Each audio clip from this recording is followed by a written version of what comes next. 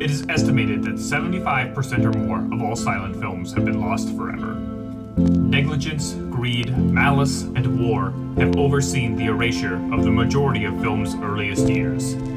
But all hope is not lost. Long-forgotten films are being rediscovered in the unlikeliest of places. For the first time in over a century, we are able to return to context these previously unknowable works. It is our job to write the next chapter of their histories. Ashes to classics, rescued from oblivion.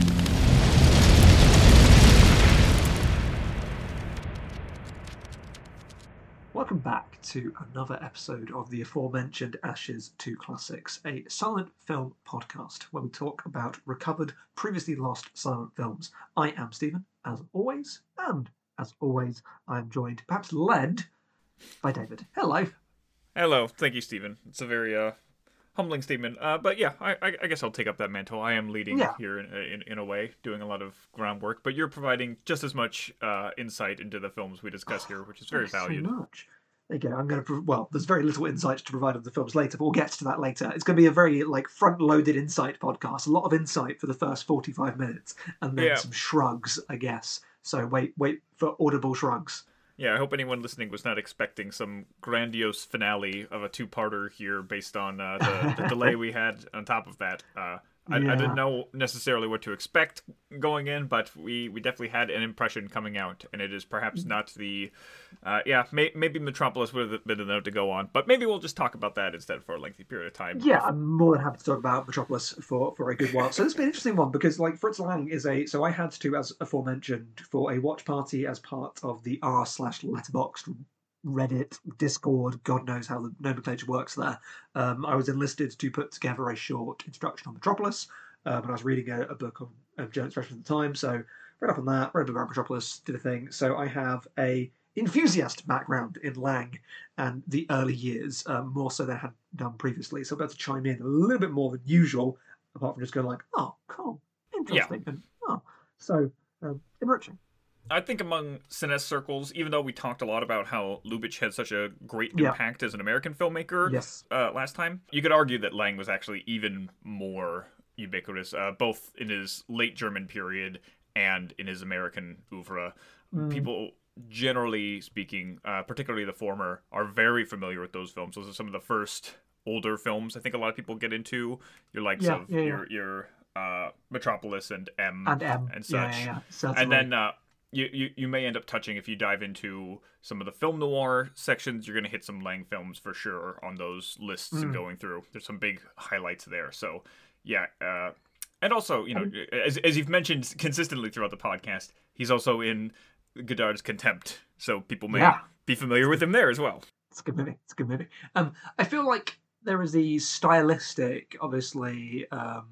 creep of Lubitsch, the approach of Lubitsch is can be seen in the films that go on from that, but maybe the name of Lubitsch is not as on the tongue of popular culture, whereas you could argue that maybe Lang's approach isn't as influential to the extent on how cinema was styled, but the name is more known. He's more of a known figure, even if his literal influence on the medium is not as profound. I would agree, and I think part of that is just because people, like when we're talking about the classics or the canon or whatnot, we're just drawn to the more serious, dramatic films. More people want to be taken more seriously.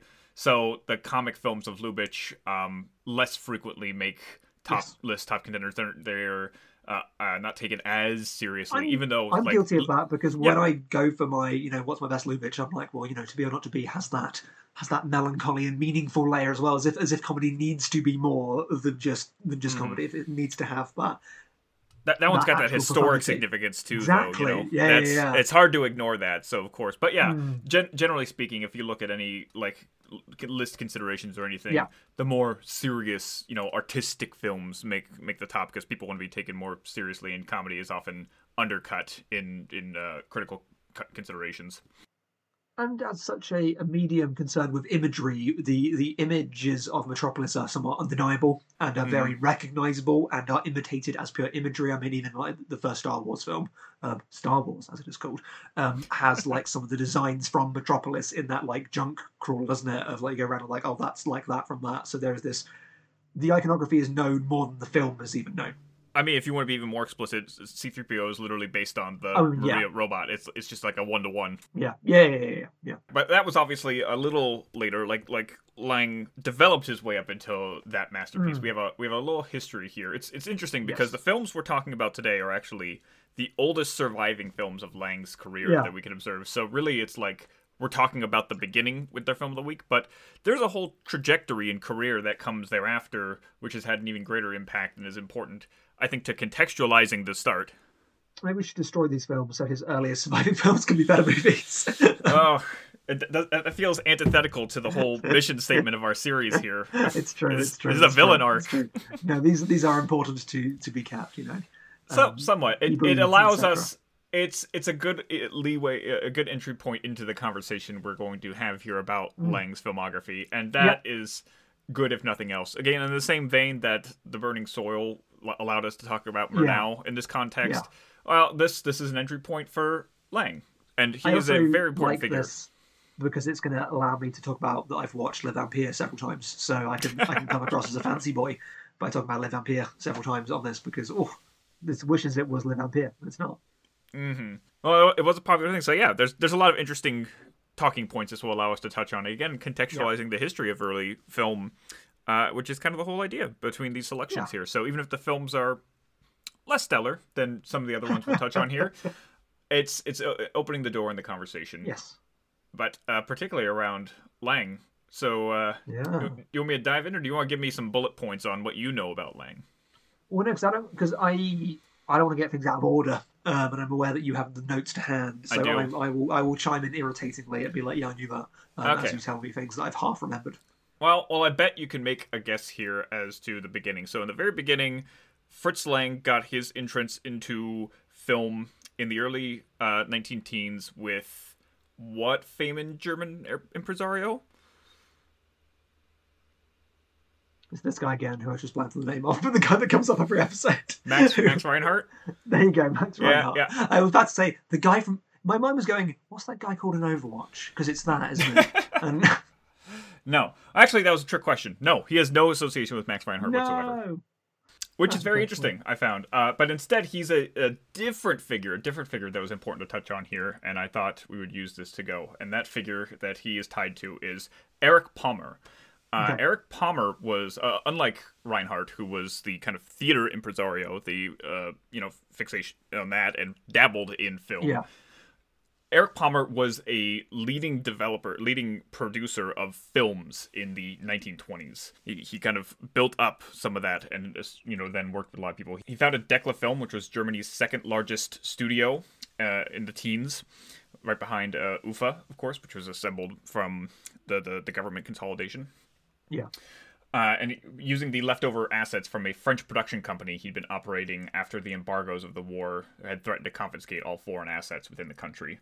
So basically, once he was operating under a French company who was doing production work in Germany, and then when the country closed down all imports and everything during the war, he just took all of the equipment, basically, and all of the assets and all the connections, and just stuck them in Germany so they wouldn't get confiscated. So just totally consolidated there under his own private company, which became Decla Film. I do remember from the research I did for Lang of his start in image creation was his role in the war, of he was charged with going to scout outposts and do images and pictures of formations. So that was what at least the writer of that text looked as the early influences him as an image maker after he had rebelled from his upbringing before that point. So Decla not only produced the films that we're talking about today, the Spiders, Die Spinnen, but also some other important films from Murnau and Lang alike. But also, when we touched on many times here, Decla was the producer and distributor of Das Cabinet des Dr. Caligari. It's a good movie. Let's talk about that movie. I think it's come up every single episode, and it's no surprise really? why. In the Weimar film series, Caligari has come up several times. Next, you'll tell me that we keep mentioning Metropolis. So, in 1921, Decla was merged into UFA, which led to Palmer's appointment as head of the whole production outfit. So now he's at the top of the top here. And under his leadership, the bulk of the era's most prestigious films were made, all of which we've discussed repeatedly on this season. So, Der letzte Mann, Dr. Mabuse, Tartuffe, Variete, Metropolis, Der Blue Engel, all of those were made under his oversight of UFA. So, again, like just touching on all of the important ones. So, even though we haven't referenced him throughout here, Erich Palmer we could attribute with some of the most enduring successes of the Weimar period. Do you reckon that company background is part of why they're enduring, because they had like capital behind them, because they had status behind them, and then there's more of like an attempt to preserve and like a sense of lineage that links the movies together? Is that a bit determined by status? No, I think it's more of a case of like where you had these artistic producers in America. You know, if you think back to like your David Selznicks or your Irving Thalbergs, these people who were revered for their ability to oversee a production and make artistic input while still giving directors the agency to be creative and outgoing and bold. You know, they weren't like the money men in between or anything. They were these artistic lines between the money and the visionaries. So it seems to me that Erich Palmer is more of that kind of breed of producer. You know, some of these unsung filmmakers that, because we don't attribute them in the artistic process as innately as someone like a director or a cinematographer. Well, do you reckon that's the increasing like commodification of the film process, that it is so moneyed that now producers but are like seen as like faceless bureaucrats because there is so much just like wealth and influence being thrown around, as opposed to and also it's part of like the auteur kind of like myth. We like to think of plucky young creatives being constrained by big money men, and like that's perhaps the modern portrait of the producer. I think a lot of it is just that a lot of us still, people who aren't in the industry, just don't really fully understand what the producer role is, and it kind of can't. I think without being role, because it's depending on the production. You are in charge of the production, and the production is going to be different. And it's very varied, and because it's often not tangible, not easily visible what they do in the final product itself, because it's so much more kind of managerial. I feel it's understood in TV. When I hear conversations about TV, especially reality TV, which is the most conversed about TV, people always refer to the producers have done this, because they get the feel that this has been... I think that reality TV, though I have no interest in it as a medium, it's really nice as an instructional thing of like, look how things are orchestrated and created. It makes direction and production very, very clear. Which is like, this should be real, and clearly it is not. So that kind of like, the way the image is maltreated or mistreated or pushed into things makes it clear what production can do of choices to reframe and to embed messages and ideas.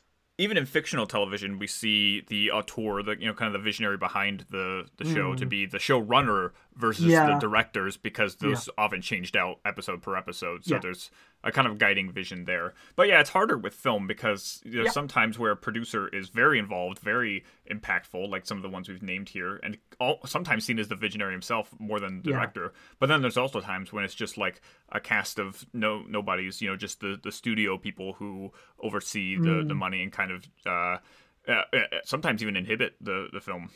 Well, buck stops this person, so it's either they can use that as being like, cool, I'll sign off, or I'll use that freedom to allow you to have freedom, or they'll use that freedom to realise now I can assert a vision on something because ultimately I have decisional power.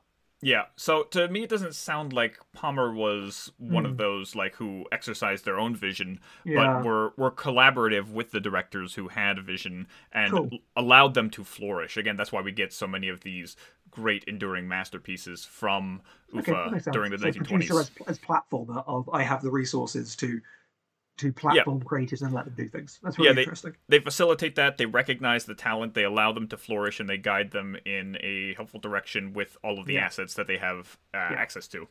So that seems to be again an important unsung figure of German expressionism that is worth highlighting through the vessel of Lang's collaborative relationship. Totally.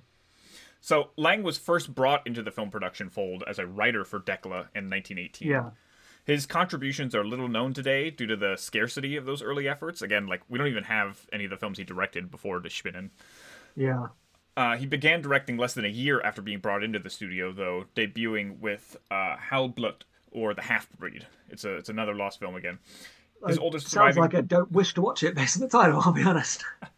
Yeah, probably. Again, it's we've seen the increase in racism over the course of the series here, ironically. I did not plan it that way. I didn't schedule it. Imagine if you did. What a weird arc to have planned. It probably would have been better, right? Like, okay, I got to ease Steven into this. We got to go with the less racist films first, and then we'll work our way up to the really exploitative stuff. Yeah. So, purportedly, Lang was actually assigned to direct Caligari in 1919 originally, but he was forced to relinquish the production to Robert Vine when Die Spinnen required a lot of additional work. So that's kind of an interesting what-if scenario in history. If you, like these Lang associated with this large-scale, again, iconic, impactful expressionist film, but it's who's to say if it would have, especially compared with the Spiders now, if it would have been nearly successful. But his writing career did lead to one other very fruitful collaboration relationship that is just impossible to disconnect with Lang's career, and that's with his soon-to-be wife, Thea von Harbo. This is when we enter the who's going to be a Nazi and who's not going to be a Nazi section. I think you know the answer to that one this time. Very, very known this time. A little bit complicated on one side, actually. A little bit complicated on the Lang side, but very clear on the other. Yeah, it's interesting looking into her contributions to the Nazi regime later on in life. It's I don't know, again, like kind of like the nuance, not to split Nazi hairs here, but like how active a Nazi someone was versus not, there's a certain amount of measure there, but that is not to say that there is any ambiguity in her dedication to propping up and assisting the Nazi regime. Yeah, there's a base level of inherent complicity. Not just inherent, but active. I would say she was actively contributing, but again, under what guise, what motivation? There's more where the nuance lies. I'm misremembering, but I think I remember the book talking about how she directed a thing under the regime, but did not like how it was meddled with, and then went back into the writing role of a little bit of a troubled production. Yep, that sounds accurate from what I had read and researched on her. But obviously there's.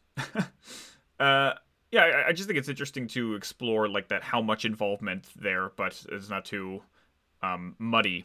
Her involvement, which was, again, completely unambiguous. Very, dedicated in that sense and complicit. Anyway, before that, though, she met Lang when they were assigned to collaborate on adapting her novel, The Indisch Gramball, in 1918. Yeah. That was the first part of The Indian Tomb, which we talked about, starring Conrad Veidt in his episode. The two began not only a successful creative partnership, which would span the entirety of Lang's career in Germany until his departure in 1933, but a romantic affair as well, culminating in their official union in 1922. Von Harbo became one of the most prolific screenwriters of the Weimar era, working not only alongside her husband for the entirety of the decade, but also penning script for such luminaries as Murnau, Dupont, and Karl Dreyer. So she was all over the place and incredibly respected, but had this very back and forth successful partnership with Lang in particular, and you can see her philosophy coming through in the writing, which is always very interesting. Again, it's not just like... Which links to the later Metropolis conversation about the much debated ethics and politics of Metropolis, which can be read multiple ways. Yeah. So they, Von Harbo and Lang, specialized in a kind of grandiose epic filmmaking that dwarfed even the Italian super spectacles we talked about last time in the early feature era. The 4.5-hour-long Dr. Mabuse Der Spieler is a titanic blockbuster with stunning expressionistic flair. It's crowd-pleasing crime epic with distinct thematic overtones reflecting the broken state of Germany's post-war social setting, outlining itself as the perfect example of Krakauer's tyrant film archetype, which we've touched on a number of times here. If you have not checked out that film, which I imagine you haven't because it's very long, it is very much worth seeing still. It's grandiose and it's terrific, and it pairs well with his follow-up film in 1933, which we'll touch on when we get to the end of that part. But definitely a high watermark for that point in his career. 1922, pretty significant, step up again, especially in terms of what we're seeing today. So the mammoth Dr. Mabuse was followed up by a 2-part fantasy epic, Der Nibelungen, based on the famous German legend. Yeah. Have you seen those films at all? No, but I know that Matt has and likes them, and was really impressed by the first one, at least. And I remember, again, reading about them. I remember the point being that he felt he had done his debt to Germany's mythical past, and then he thought that Metropolis was his bit to Germany's mythical future. So they were paired in his mind that way, or at least the writer of the book that I read, plastered that way. Yeah, I think I would agree with that assessment. It's very interesting, the kind of wide a range of grand genres he's exploring here. So you got this crime epic with Dr. Mabuse, then you have this fantasy epic with Der Nibelungen, and it's really impressive. Again, just in terms of scale, that's like the big Mabuse, thing, isn't there? Yeah. Is it The Eyes of? I've seen that one. I've seen Eyes of, but I've not seen the first one because it was long as hell. Oh yeah. Bizarrely, You mean the Testament of Dr. Mabuse, the second one? So that's it. The Eyes is the third one he made, which we'll also get to. But unsurprisingly, I got confused with the titles. They're weird. And I've seen Testament, which is because it was relatively short, and I don't think I realised it was a sequel at the time. It's like hour 40 or something like that. Yeah. Yep. I'll talk about it. But the Nibelungen, just to sell you on it for a second here, starts off with this grand fight between the titular hero and a puppet, a giant puppet dragon. I mean, I consider myself sold. Huge dragon puppet that's fully articulate, and he has like this big duel with it. It breathes fire and everything. Kind of Méliès's kind of like image in my mind. Oh like yeah. Yeah. That's pretty spot on if you're imagining in that kind of style. But it's really incredible, and we're seeing and it really establishes the sense of scale and adventure that Lang is going for during that period of time. Yeah. So again, just another. He's just increasing in his scale and ambition here with his wife throughout the 1920s. Yes. With these back-to-back successes. I go back to so much. I am really obsessed with the romanticist concept of the sublime, and it's a thing that I look for in cinema a lot. That sense of unmoralized awe, as in like it's not awe-inspiring because it's inherently good. The idea of like because it's just this large thing that makes you consider your place in reality. And it's like, and I feel like cinema can really do that in silent film in its image focus base. Like can really harness the sublime. And I think that Lang does that really, really well. Is just a large thing that you can be in awe of that exists over you, and linking it to his mythic themes is really, really interesting, which somewhat links it to the expressionist idea. We talk about the expressionist idea as a metaphorical and thematic construct, so the idea of looking into the past, looking to the future, and looking into the uncanny and within the self and the subjective does at least root his thematics back to expressionism, even if his visuals are not always in the expressionist mode we expect. Yeah, certainly not in the extreme and again of Caligari and such. But his camera is always dynamic, and that's kind of an important distinction for the movement as well. That's one thing I often see very attributed when describing Lang's directorial style is it's very kinetic. He's got a very confident direction. Again, even in the kind of duds that we're going to talk about in the later period in here. There is competent craft throughout both movies that we watched. Definitely, like, yes, this is a person that can put a picture together, even if I don't like the pictures within it. Right. So, in 1925, production began on what would become one of the silent era's most enduring and iconic films. After visiting New York City for the first time in October 1924, Lang was so awestruck by the sprawling sight of the city's unceasing skyscrapers and luminous, hypnotizing lights that he was inspired to make his next film, the watershed science fiction epic Metropolis. Yeah. This is a story that was related by himself, and I think is sometimes debated. He does like to just tell stories. I've come across this a lot. If he likes to say things, everyone's like, there's no proof apart from him saying this that this is at all true.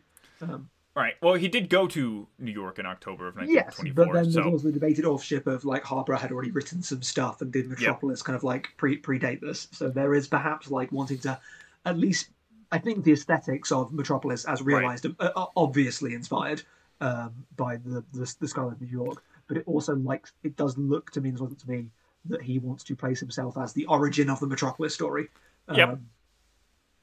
But yeah, I think that is the kind of the semantical division there. Is it was the project inspired by the trip, or was the visual aesthetic, the design of the city inspired by the trip? Like, is it both?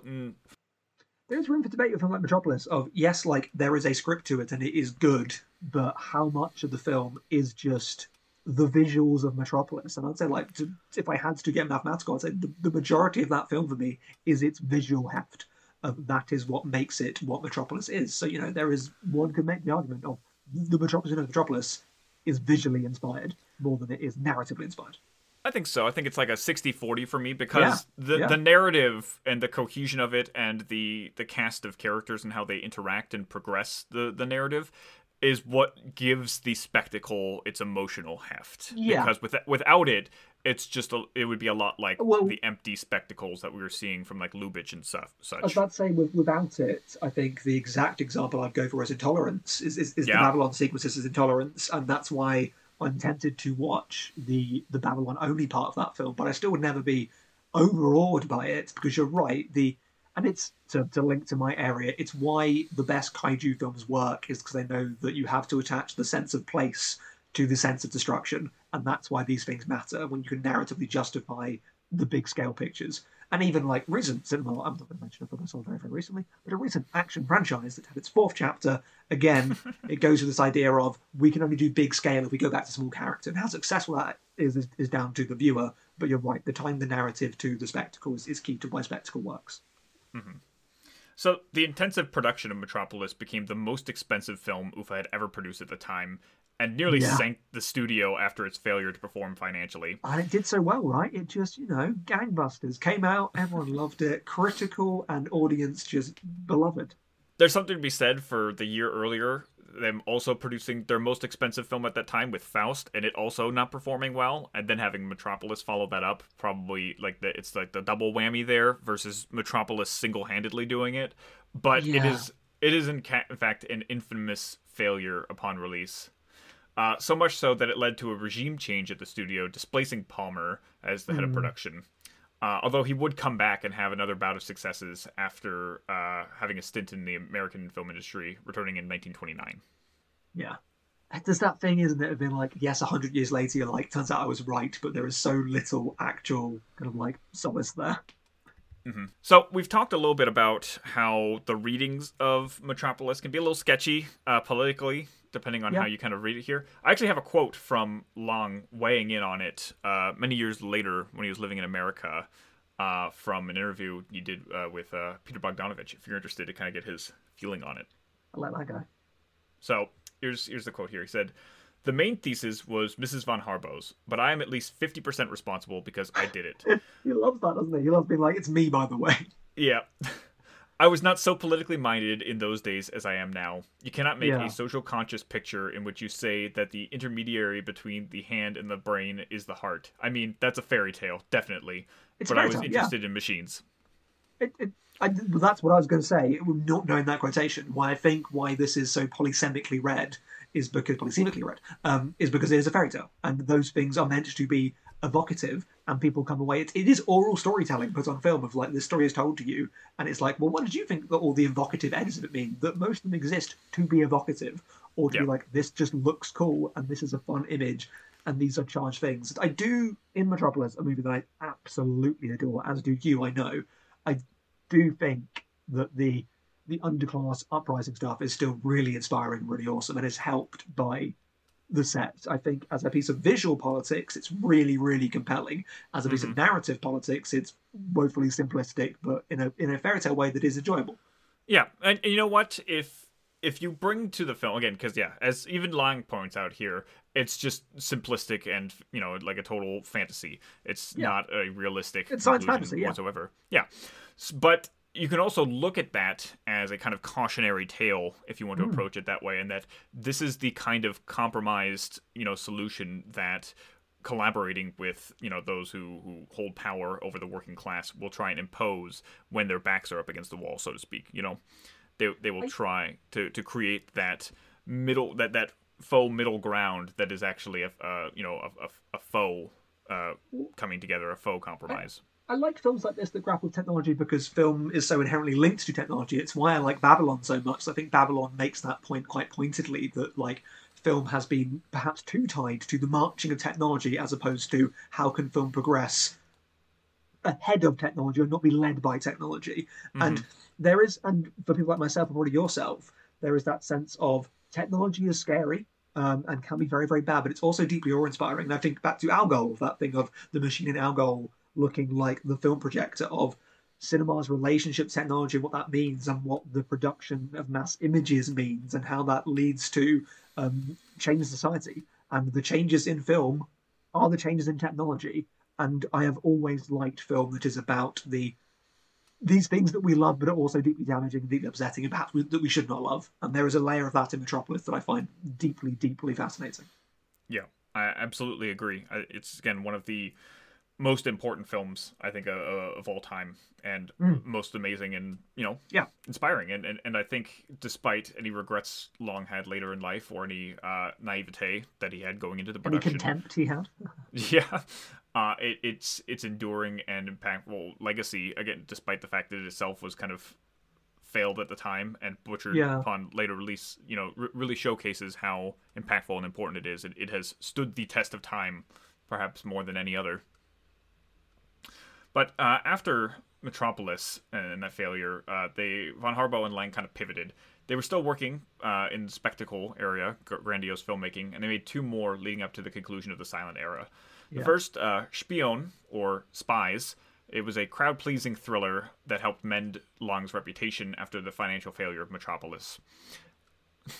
It's so weird looking back now, isn't it? Of being like, after Metropolis, this guy needs his reputation back, but like, this guy's reputation is Metropolis, and so much of cinema's reputation is Metropolis. It's just, history's funny. History's fun. It is funny. It is funny what resonates at a time, but what actually resonates through history. It just happens so much quicker now, doesn't it? Because of like the increased global communication and the ability to reevaluate, rewatch, and redisseminate. I feel I was going to say, happens so fast. Redisseminate the reevaluation of things so much more quickly. I think that's the big thing. Something like Metropolis would have taken decades to get passed around properly and reevaluated, whereas now, just because we can make it so much more ubiquitous, things from 10 years ago can now become bona fide classics. But also, like, a thing comes out, and I feel like the movie's only just come out, and there's already been a backlash, and then a backlash against the backlash, and then blah, blah, blah. And there's been all this kind of, like, what would usually be, like, 15 years of, like, film conversation, just solidified into, like, a month, and I'm like, oh, God, I'm already fed up with this. It's just, culture is exhausting. It certainly is. So the last silent film that Long made was called Frau im Mond, or Woman in the Moon, which was another jump into the sci-fi genre, but a more grounded science fiction as opposed to Metropolis. Guys, it's a great idea. You're going to love it. I'm going to keep doing it. And it was actually very prescient. It's kind of striking to go back to look at a film from 1929, which accurately predicts and kind of dictates the way in which we frame rocket and interplanetary travel. Yeah, I guess it was quite prescient. In the end, it wasn't a girl that was on the moon, but it got close to that as well. Yeah. Eventually, they got there. Yeah. It's really interesting to see, because it's like it's the first, as far as we know, or that we can tell anyway, the first realization of a kind of countdown sequence for rockets on film. There was a lot of interest in rockets, obviously, at the time, with the technology that was developing, and so Long and Von Harbo utilized that in the realization of this moon film. And it's also interesting to see how much like it was 40 years ahead of the moon landing versus what was very different. So they have like the zero gravity kind of interpreted there as well, but instead of just kind of floating around, one of the interesting things is that they have all these like leather loops hanging from all over the place, so that the astronauts can like kind of move around the ship by cool. Basically monkey barring around the whole place. Yeah, that's cool. I've been watching a lot of ape movies recently for April, so I've been watching Planet of the Apes, so that intrigues me. Yeah, so it was another big spectacle film. It was not as successful as something like Spion, but it was a big bang to go out on for the silent era in 1929. Yeah. And so in 1931, Lang makes his sound debut, and it's probably the most talked about sound debut in film history. Mm. Are you familiar with the production and the prestige and the critical reputation of M? And that's why I made that sound back then when you said that. That was a joke. Okay. I didn't quite hear it. I'll turn it up. I'll turn it up in the edit. You go prestige, and I go. So yeah, because the name's called M. It's a good, and Goebbels loved it. Yeah. So M is actually it's kind of interesting. I don't know if you know this. Put that on but... the poster, I guess. Goebbels loved it. M. Yeah. M is actually kind of tied to his Dr. Mabuse films. I don't know if you know this, but it's led by the same actor. They have as the same character who's the police investigator in both films. So there's kind of a little tie between those. M is a crime thriller about a ghoulish child murderer, immediately demonstrating the director's intuitive sense for the newly evolved medium. Lang evades all the technical trappings of the still unrefined process. He folds in the visually potent language of the silent medium with the new advantages of dialogue, music, and, ironically enough, silence. He utilizes silence to a significant degree. It's weird to bring up M, because like I know it's like a cognitive process in my mind. Because I watched M a long time ago, and I was just like, that is a talking picture, right? Because it is so entrenched in what works about silent film and doesn't feel to overuse the metaphor, the throw the baby out with the bathwater idea. It is so like, what do we still know about filmmaking? And it doesn't feel like it's showing off, look, sound, talking. It is still a beautifully made, knows the value of silence and image forward filmmaking. Mm-hmm. It's certainly to be said. We've kind of talked about. I think the reputation about the early sound films are often that they're so sound promotional focused, and that they often are very rudimentary. You see, again, in stuff like Singing in the Rain, you see the mockery of all of these kind of cheap microphone setups and these stilted acting that you have to have because, actors have to be able to communicate in a certain way, and the very placed camera because you can't really move around with all of the stuff going on there. You can't be as creative. But then you have these silent masters like Lubitsch and like Lang, who come swinging right out the gate with these brilliant uses of sound, like incredible use of sound, not just making good films with sound now, but actually considering and utilizing sound as its own new tool within the medium. Which goes back to the Babylon idea of technology, of like, we've got to see things as another thing as part of our palette, as opposed to this is the industry now. In the same way that with the advent of colour, the best colour films are the films that use colour as a device and use it as a choice. And now we see that with black and white, that when black and white is the choice, it's brilliant. That all these aspects of filmmaking are not defaults. They're excellent choices that can be used brilliantly. Yep. It's easy to take for granted all of the tools in the belt of the cinematic filmmaker here. Yeah. But when you see them utilized and evoked in that particular way, in a striking way that really understands the differentiations between all of them, it's kind of some of the most impactful stuff that you can see on film. So von Harbaugh and Lang collaborated on the one last film in 1932, a sequel to their gangster epic titled Das Testament des Dr. Mabuse. Okay. So this is the one that you've also seen and you know about, right? So I don't. Oh god, let me actually check because I get confused. I don't know if I have seen this one. I've seen one of them. I think I've only seen the middle one. I think I've seen Testament. I'm pretty sure, if I remember your Letterboxd account, which I have mostly memorized by now, I think this is the one you've seen. I've definitely seen Testament. Let me see. Yep. Let me see. Eyes of. I don't think you probably haven't. That one was made in the 60s. That's his last film. Okay. That was the last film he directed. What's this movie called then? It's called The Eyes of Dr. Mabuse. That one. Or are you talking about? Yeah. So this is Testament. This is Das Testament. Oh, Das cool. Testament, Dr. Mabuse. Yes, I have seen this movie. Yes. Yeah. Yes. So it's a sound sequel to his 1922 gangster film. Yes. A movie I have watched, not knowing that it was really good. Of course, because I can bother to watch Mabuse the Gambler because it's very long. Like, I'll watch Testament. Still worth it. But what's nice is that you don't have to see Der Spieler to see Mabuse is loose. It's exciting, but but Testament is actually very different and very interesting. If I remember right, you're kind of on this one. Yep. I really love the Testament of Dr. Mabuse. I think its imagery and its messaging is particularly striking. This film came out in 1933 and was almost immediately censored by the new Nazi regime here. And Goebbels was like, hey, I love that film, M, but what are you doing? Yeah. The film was banned by Goebbels under the reasoning that it showed that an extremely dedicated group of people are perfectly capable of overthrowing any state with violence. Which is interesting, an interesting philosophy there, consideration. What really resonated with me about the film was this sense of legacy and lasting impact that authoritarian messaging can continue to have even after the leader, the figurehead, has been deposed or taken out. I follow. Yeah. Mabuse in the film is literally just like a spiritual figure. He's gone, he's dead, but his ghost haunts the film and continues to inspire people to rise up and attack the state throughout the film. And that is a very chilling concept to me that I think is beautifully realized in the film, particularly given the time period that it's made within. But yeah, as you kind of alluded to, it was immediately pulled, but he was pulled into a meeting with Goebbels that Lang kind of told a kind of embellished story. I think everyone can agree with later in life. Yes, yeah, the famous but one. It's a good story, so we'll tell it good. here anyway. So Goebbels expressed to him his admiration for his directing style, in particular the accomplishments of Metropolis. Yeah.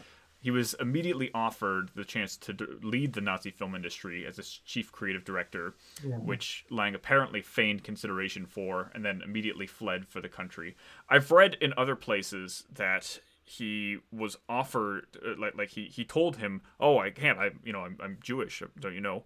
And he said, and Goebbels apparently led to him, "We decide who's Jewish here." Yeah, no, I've heard it told that way. I've read that. When I did research, I didn't find much for him stating that specifically, but I've heard that, and it's just a good story. It feels like to tell, even if it's probably false. I'm sure there's truth to a certain extent that sentiment was communicated, but basically, Lang got the idea that he needed to get it out of Germany. He needed to leave. It was all gone. It was done. So, do you reckon the reaction to Testament was kind of like a signifier of that, of like him realizing what expression was going to mean or meant at that point? Almost certainly. He started production of the film before the takeover, but it was finished during the beginning, so that's why it was immediately rescinded. Like, oh no, that makes sense. Yeah, so I'm sure, but he definitely stuck around a lot longer than almost anyone else we've seen here who did decide to ultimately flee Germany. So I think there's an indication there if he thought that it was not going to be as bad, or that the fervor was not quite as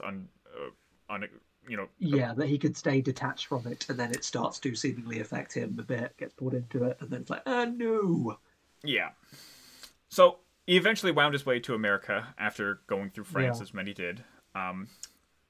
Despite a comparably late transition, Lang flourished equally in Hollywood as he had in Germany, leading the pack with a number of expressionist-inspired crime films. Yeah, so again, he was a huge creator of what would later become film noir, and as well as a series of successive anti-Nazi thrillers. He even made a couple of westerns, which kind of shows you how he was adapting to and working within the American industry and what the American film goers were really looking for. They're really odd westerns. There's one that stars Marlene Dietrich called Rancho Notorious, and it's a cool name. Yeah, it's a great name. But it's just really weird. It's a really weird movie. The sets are like really like cheap looking, like backlotty almost in a way, and the colors are almost garish. It's like really kind of out there, not at all kind of a realistic film, but it's very interesting, and it's got a very kind of musical sensibility to it. Awesome. That's kind of offbeat and odd. It's definitely quirky for a western of the era, and I think maybe intriguing in the same way a kind of like a Johnny Guitar is for those who are vested. Okay. Yeah, if you know about Johnny Guitar's reference, I think it would make a good companion piece with Johnny Guitar. So in he obviously went on to make a series of important ones. I guess I'll just list off some of the important ones here. I don't want to dwell too much on him, but if you're interested in his noir output, you should definitely consider The Big Heat, which I think for me kind of signals this trend in the 50s towards more violent noirs that you kind of see. There's less implication of violence and more very explicit. To watch for a long time. You should definitely check it. There's a couple of really shocking moments in it that I think are very narratively effective, and it kind of stands out as a paragon of the genre to me. Woman in the Window and Scarlet Street were two films he made back-to-back with the same cast that are kind of very interesting thematically. That's cool. And worth considering there. Clash by Night is another one. It's like Woman in the Window and Clash by Night, again, movies that I've meant to get around to for a long time, just have not, should do. Yep, come up. And again, movies. I referenced he did some very explicit anti-Nazi films, including Manhunt and Ministry of Fear. So again, this is another case of where the German filmmakers are coming over and turning their critical capabilities against the regime that they fled. Yeah, and do you reckon that is also a very understandable way of really throwing off the suspicion that may be placed on them by people of the just general like Germanophobia sense of the presumption in war effort of linking German nationality, as it's still done? There's definitely a possibility. I've read, from my understanding of history, there was a lot more suspicion towards and spikes in racism towards German individuals during the First World War than the Second. Interesting. That is my is that because of understanding. increased migration? Do you reckon if there is like a more of a knowing and interacting with a culture outside of just what is packaged to you as that culture? Honestly, like my ideas, I think everyone was probably just too busy being racist towards the Japanese people in World War II. I mean, they were I suppose, I have a very different picture of World War II than you do, because obviously we are so overwhelmed by the Western Front, so to speak. I think that was the bigger issue, and like the whole German situation was probably like secondary to many of the that's true. At the time. That's my own ignorance there. I've not really thinking about that because of how the war is presented in my country. Yep. Mm-hmm. That's my understanding anyway. That's not to say that there wasn't a lot of anti-German sentiment at the time, but I'm sure there was, but yeah. Oh yeah, but just in the way it is told and recorded in history, I don't see it come up in nearly the same facet, particularly in comparison to World War I, which was there was a huge rise in anti-German sentiments at the outbreak of World War I, or at least America's engagement in World War I. Yeah. So in 1959, after all of this, Lang eventually returned to Germany to produce a new adaptation of his late ex-wife's celebrated novel, Die Spinnen. So we talked about this when we did the Conrad Veidt episode. He also made a 2-part adaptation of The Indian Tomb, and he shot these in location in India. And today, they're seen as another creative high point of Lang's career after experiencing many ups and downs in the Hollywood studio system.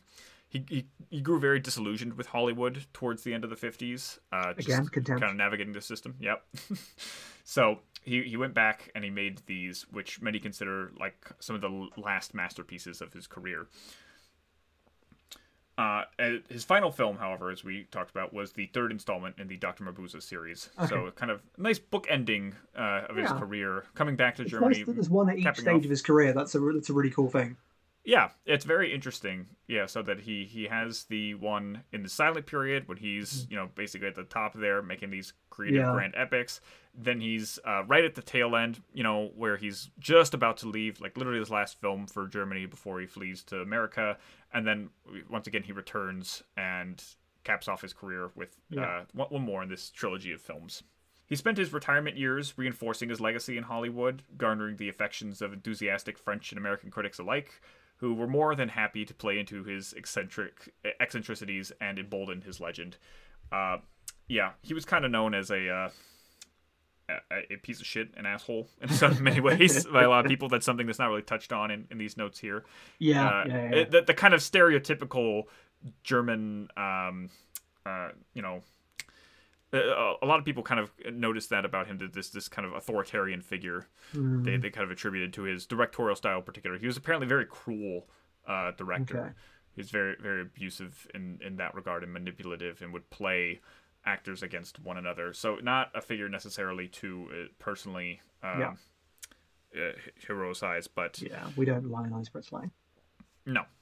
But his impact in oeuvre is undeniable, and still a very fascinating filmography to go to, with many interesting high points and deviations, and again, like politically very interesting too. Yeah, that makes sense for sure. And it all started, from what we have recorded, in 1919 with Die Spinnen. Yeah, the spiders. Yep. What do you think of the spiders, Stephen? I don't think this movie is a good tool. I'm really sorry. I feel like I'm not going to bring like anything of like huge, like those. Perhaps they merit a more like intellectual breakdown of them. I got very bored by both of them. One of them is shorter, so therefore I prefer the shorter one. I think it's kind of interesting and a little bit of difference there. I prefer the second one because I feel like there's a little bit more artistry here. Well, this goes back to my Joss Whedon, and forget the fact that he's a horrible person, but the Joss Whedon Justice League versus the Zack Snyder Justice League. Yes, you may argue there are bits that are better than the Zack Snyder one, but it's also 4 hours long, so that kind of balances it out for me. It's been like, yeah, okay, there's a little bit more going on, but it also doesn't wear its length very well. The second movie feels baggy, packs more racism into those hours. More cultures. I mean, Maybe more cultures for sure, but I don't know. Yeah, racism in part one is pretty. Yeah, I mean more as in a more diverse, more flavors of racism. You're right. Yeah. It's not as laser focused on just really in your face racism. I think I was also so turned off by the first film that I was never going to enjoy the second film. Nah, I get that. I was just like, nah, I'm just not. So it was, I probably could have watched it better without an overriding. I do wonder because you watched them. Did you watch them back to back? Yeah, pretty much.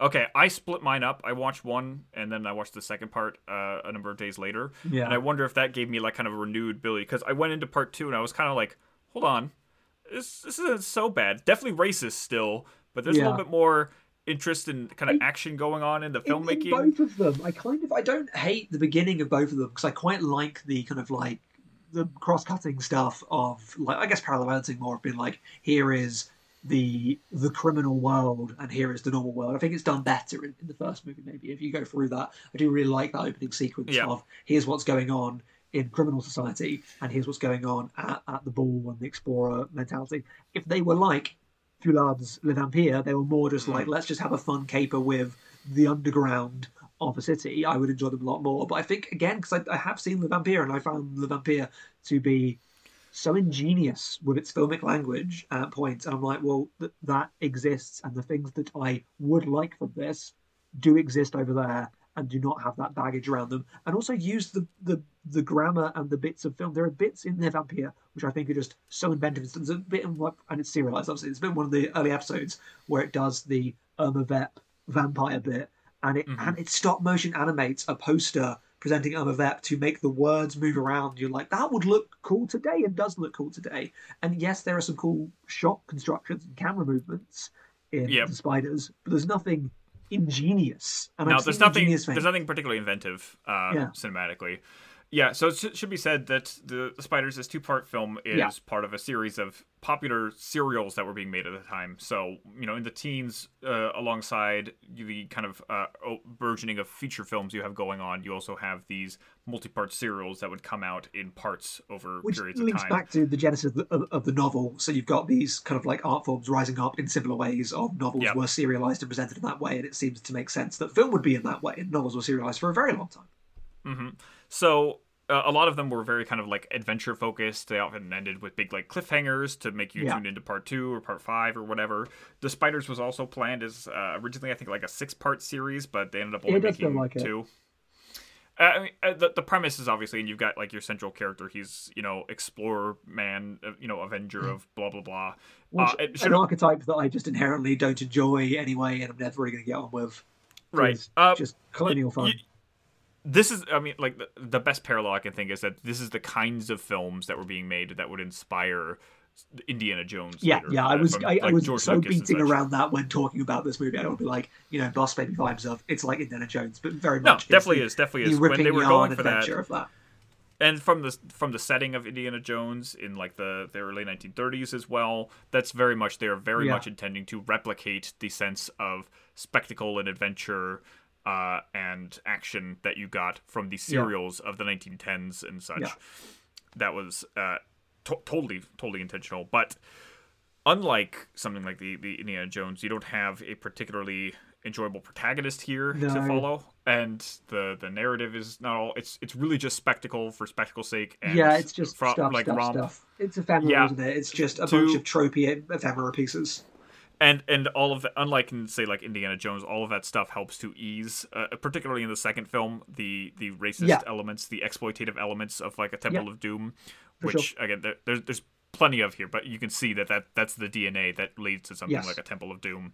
Is these because another big appeal of it, it's not just adventuring and searching for gold and these sacred heralded treasures. It's through an ancient civilization or indigenous population population that we have to now exploit and rob from, and that are inherently savages that exist as the thing to be evil and threatening around. To split racist hairs again. I do think part 1 is particularly heinous in this because of its characterization. I disagree. Even more so. Where again, like they're both bad, but one is more familiar stereotypes to the time. The other is just this singular hammering in of, oh yes, they are an ancient Incan civilization, so they must just be all about human sacrifice. That's the only defining characteristic about these, these people. They're just like, human sacrifice for everything. We love our human sacrifice. Yeah. Everyone's down for human sacrifice. That's the only thing we ever do around here. And anyone who does, like the one person who doesn't is, of course, going to be the love interest for the white savior. And is saved from culture. Yeah, totally. I mean, the second one, I don't want to equivalence them, but the second one has this really horrible kind of like idea of, I mean, it's just the Orientalized idea of the East as this rising threat. There must be. It's a lot about, they talk about the imperial crown or the imperial crown. There's a literal title that the imperial crown will put all of Asia within their thrall. It's like almost exactly that. It's just a lot. There's a lot going on. I think there's an interesting historical context here that obviously this film is like too dumb to actually kind of like consider. But one of the things is like the idea about this, the Buddha's head that they're looking for that can restore the empire, it's particularly at this period of time, which is right around the time of the Boxer Rebellion. And the crumbling of the Chinese empire at this time. And that's kind of the interesting idea to me. I'm like, oh, that's the idea that we're referring to here, because geopolitically, China is coming, like the empire, the Chinese empire is about to collapse essentially here and become modernized with the First Republic there. So that is interesting to me in that respect, but it's really just historically, contextually there. Like, again, obviously, it's still just for the sake of exploitation and the also, it just thinks that Asia is Asia. It has just the aesthetic of just East Asia, which includes India, of just like, it's such a homogenized continent in this film. It's a little confusing, because I know what happens. They actually don't go to Asia in the film. I don't know if you saw that, but that the first part of the film takes place It's in the Undercity. Yeah, the underground city in San Francisco. There's an underground like network, a seedy underbelly that exists, underneath Chinatown. Yeah, which is again, like on a surface level, if you wanted to strip away, I'm like, ooh, it's like the surface level intrigue of, oh, there's secret societies and underground cities and stuff and crime syndicates. That's all like the titillating, adventure spectacle stuff. But it's kind of fun. And then, but and that's where I got any enjoyment from the film. There's all this action going on. You got your trap doors, you got your secret passageways. It's all that cool like Saturday morning cartoon stuff. That's where my head comes in and being like, I've seen this done good. Like, there's better things. And what kind of sucks about it is like ultimately, if I was looking at this, I'm like, maybe this isn't too bad. Still racist, but kind of cool still. Like ultimately, none of the stuff that happens in underground Chinatown matters. Like literally, it's just like the hero gets away, and it's like, oh, okay, we got some news about where it might be. Well, let's go to England, and there's something going on the Falklands. So let's check that out. And so it feels like there's so much less to say. It feels very deflating for this to be kind of like the final cap to the Weimar period discussion here, because it feels like grasping at straws to be like, there is some indication of Lang's direction here as a filmmaker and how he's able to competently compose exhilarating, filmmaking, but it's in only brief spurts, and there's very poor characterization, and again, it's all just kind of crushed under this, massive weight of race. I don't remember the images. They don't leave an imprint on my mind. It's very much of a muchness with many other things I've seen at this point. No, it's just restored really to be forgotten.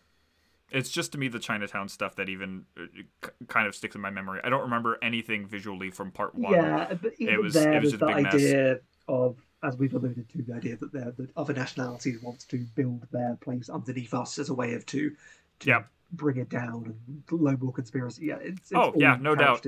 Absolutely. Yeah, heinous. Again, like the only enjoyment I got was on that very like surface level, trying to ignore it. And I get it. And like I said, it was all for nothing anyway, because that part has no connection at all to the actual narrative. So it's like, okay, well, that was a big action set piece for nothing. Oh, and it's got thrown the extra racism having, opium den aspect to it too. Yeah, that's all there. I couldn't say for sure, but almost certainly everyone is in yellow and brown face. Yeah. I can't imagine that the casting call in Germany at the time was particularly diverse.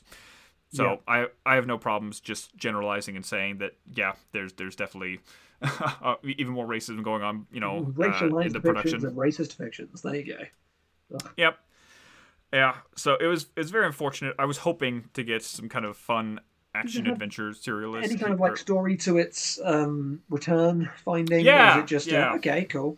A little bit. It's kind of interesting here, particularly for the time period, and I'll go ahead and tell you what I got written. So the Spiders apparently has not survived intact over the years. It was kind of hard to tell. It looks very well restored. It does. I mean, there are changes in the quality of footage throughout. But never nearly as bad. There's never a scene where it's like where we have the still images like we've had in other cases. Yeah, true. And for 2 films, this is, it's 2 films. It's kind of surprising to get. The video transfer, which has recently been digitally remastered, has utilized a speckled worn print, which looks like a 17.5mm or 16mm reduction. We could assume that since The Spiders was previously considered a lost film, the original print used for restoration in the 1970s is the only surviving print. Yeah. That is a quote I have from silentera.com. Thank you, silentera.com. Part of the pod. Yeah.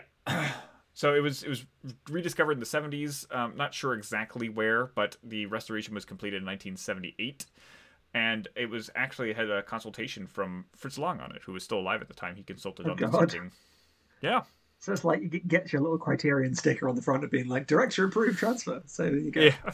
I do find it kind of ironic, though, because I was at the end sequence of part 2, which takes place in a big volcano. It's just like this kind of obfuscating red tint the entire time. Yeah. It's like impossible to tell what's going on in like the last segment of the film. No, do it. Apply that filter. Apply it. Yeah. I demand it. Obfuscate my film. Yeah, so that makes it even more kind of incomprehensible, but that was definitely the intent. People complain about the colouring in that One Car Wine box set, but Fritz Lang was at it before. This is true. So again, I don't know, but if that's the intent, and I get the reason why. I think there's also just some of the incomprehension is just the direction. Again, it's only an occasionally well-made film. It's not a totally coherent project. It's probably for the best that this is what Lang did at the time instead of Caligari. Yeah, I don't know. So I guess that's it. It's kind of not a great note to go on for the Weimar period, but still... it was a great note to go on for a lovely conversation for Fritz Lang, and a very important filmmaker, and some good topics touched upon there on the way. So I thank you. Absolutely. Yeah, and just, reconsidering everything we've talked about, I think it's a very important era of film history to cover, and shines a light on a lot of the nuance, and again, the ups and downs of all the great films and the not-so-great films that were made during the era. Obviously, films like this were still impactful, and again, we got a sense of variance, so it's not just very expressionist horror films. We've seen comedies, we've seen historical epics, we've seen... morality pictures. Morality pictures, and we've seen racist adventure spectacles like immorality pictures. Yeah, that's a great way of putting it. Yeah. So, I think that's it for the Weimar period. I think that's a nice little aspect. What happened next in that part of the world? Oh no! That'll be our other podcast series, exploring the Nazi propaganda films. No, please, no, please, no, please, no, please, no, please. No, not gonna do that. I've watched a couple. They're not very good. But if they were, I'd tell you if they were, like I'm an objective observer here. I'm not going to bring politics into this. And if you wonder why this podcast has been back, it's because David has been cancelled. Yes, but hopefully we do come back. We come back. I don't know, maybe like in the summer. The next series, I'll just go ahead and announce it that I planned out, is that we'll jump back series to get 3. Yep, is going to be a history of the actors who were lost in the transition to sound. So the silent actors of Hollywood in particular. We're going to talk about all those legends, those names, those people that were referenced in Babylon that you probably heard about. Silent. Yeah, it's a good way to put it. We're calling it Lost Voices. Perfect. I love it, actually. Yep, that's the title of Series 3. Mm-hmm. Lost Voices. All right, well, Stephen, you want to drum us out here? Yeah, so if you want to find and restore some racist ethics, then I guess look around you if needs be for that final thing that will really cement the reputation of legendary filmmakers. So please do look around. And while you're looking around on your device, which, you get your device out, it's the modern day. You live on your device. Kids these days. Well, when you're on it, rate, comment, subscribe, do those good things. Give us a 5-star. We think we're a 5-star podcast because it behooves us to say so. And it would help us if you thought that too, or even just put it that way. You don't even need to think it, just put it there. That'll be great. You can find me where other podcasts are found. I do a lot of stuff with Jack, Vaughan, Calvin, etc. From the wider the Twin Geeks community. But the first point of call for me, please, patreon.com/thesnacksonfilm, where we've just, at this stage, wrapped up March Night Shyamalan. Oh, when does this post, David? As soon as I can get it out. Will that be March or will it be April? Probably April. Okay, then I can release. Well, hopefully this won't come out before the March night episode where Jack reveals this. So you may have thought, because I watched all the Planet of the Apes movies, that April was going to be April. It was a gag. It was subterfuge. It is not. Jack has picked Elaine Maple. Oh, I like that. I mean, Elaine you've only got Maple. like a small. If you're just doing the directorial works, I guess that's a small four films. 4 films. I'll be interested to see New Leaf. Great, hilarious film. That's the only one that I've seen. I'm really excited to watch the other 3. I'm really excited to watch Ishtar. I was gonna say Ishtar. It's got a reputation, but I think it's getting reevaluated. I was sad though because the recent restoration of it, it was announced to be released by Powerhouse Films, and then it got canceled. It got pulled. Someone working the strings with the rights didn't want it, and it's kind of suspected that maybe one of the very vain stars of the film who does not appreciate the reputation it's had, doesn't want it released, who's still alive. I don't know. It's just speculation. Not even gonna name him, but Kino thanks on Ishtar, and then a kind of like retrospective about her 3 other movies, which I've not seen. Mikey and Nikki yet really want to, and I don't really know anything about Heartbreak Kid. I've seen it. Do you like Columbo? I love Peter Falk. Yeah, there you go. That's all you need. By Columbo, do you mean that guy from Wings of Desire? A movie that I absolutely adore. Yeah, love that guy. He absolutely rules. Yep. I have no opinions of Columbo. I've never really watched it. It was not really a big part of me growing up. That's interesting. My understanding is that he's way more popular over in the European side. A lot of European people love Columbo. Yeah, I mean, it clearly is indelibly popular. But never really. And also John Cassavetes. John Cassavetes in that film. And I know. Everyone loves John Cassavetes. I absolutely love John Cassavetes. I still need to watch the rest of his movies, actually, because I mostly adore them. So yeah, that's what's going on in my neck of the woods. There you go. And Heartbreak Kid, which we referenced on this podcast before as a film that is not available, really, but is not lost. Yeah. That was one of the films I used in that definition. Yeah. Oh, there you go. Oh, it comes back full circle. So yeah, you can find David's writings on thescreengeeks.com. You can also his valuable contributions to this in general. I would say, please, if you're not, read the episode descriptions of these episodes, because I really enjoyed that every time. They're very, very detailed and they're very additive to the experience, and some really good work from David there. So if you miss David writing like I do, then please make sure to. It is always a bit of a pleasure for me to go through and look at that and reminding me of what's covered. And it can cover it in a clearer way than the inherently rambling conversation that we're going to get into. So there is real worth there to get to. I think I come through better in writing more often than I do in dialogue. There's a lot more ums and ahs and stuff I cut out here. So you see, that's when the listener goes, what? There are none of those. And that's called great editing. There you go. Yeah. A lot of hard work goes into these. Well, thank you so much, Stephen. Thanks for joining again for this season. I'm looking forward to when we return and do it again. It's always a pleasure to explore and disseminate more of this important film history with you. Thank you so much. And please keep following what we do and all the great things that we do elsewhere. Au revoir. Or you know what? A bientôt. Oh, wait, Auf Wiedersehen. Yeah, that's it. Auf Wiedersehen. Yeah, Germany. Tschüss.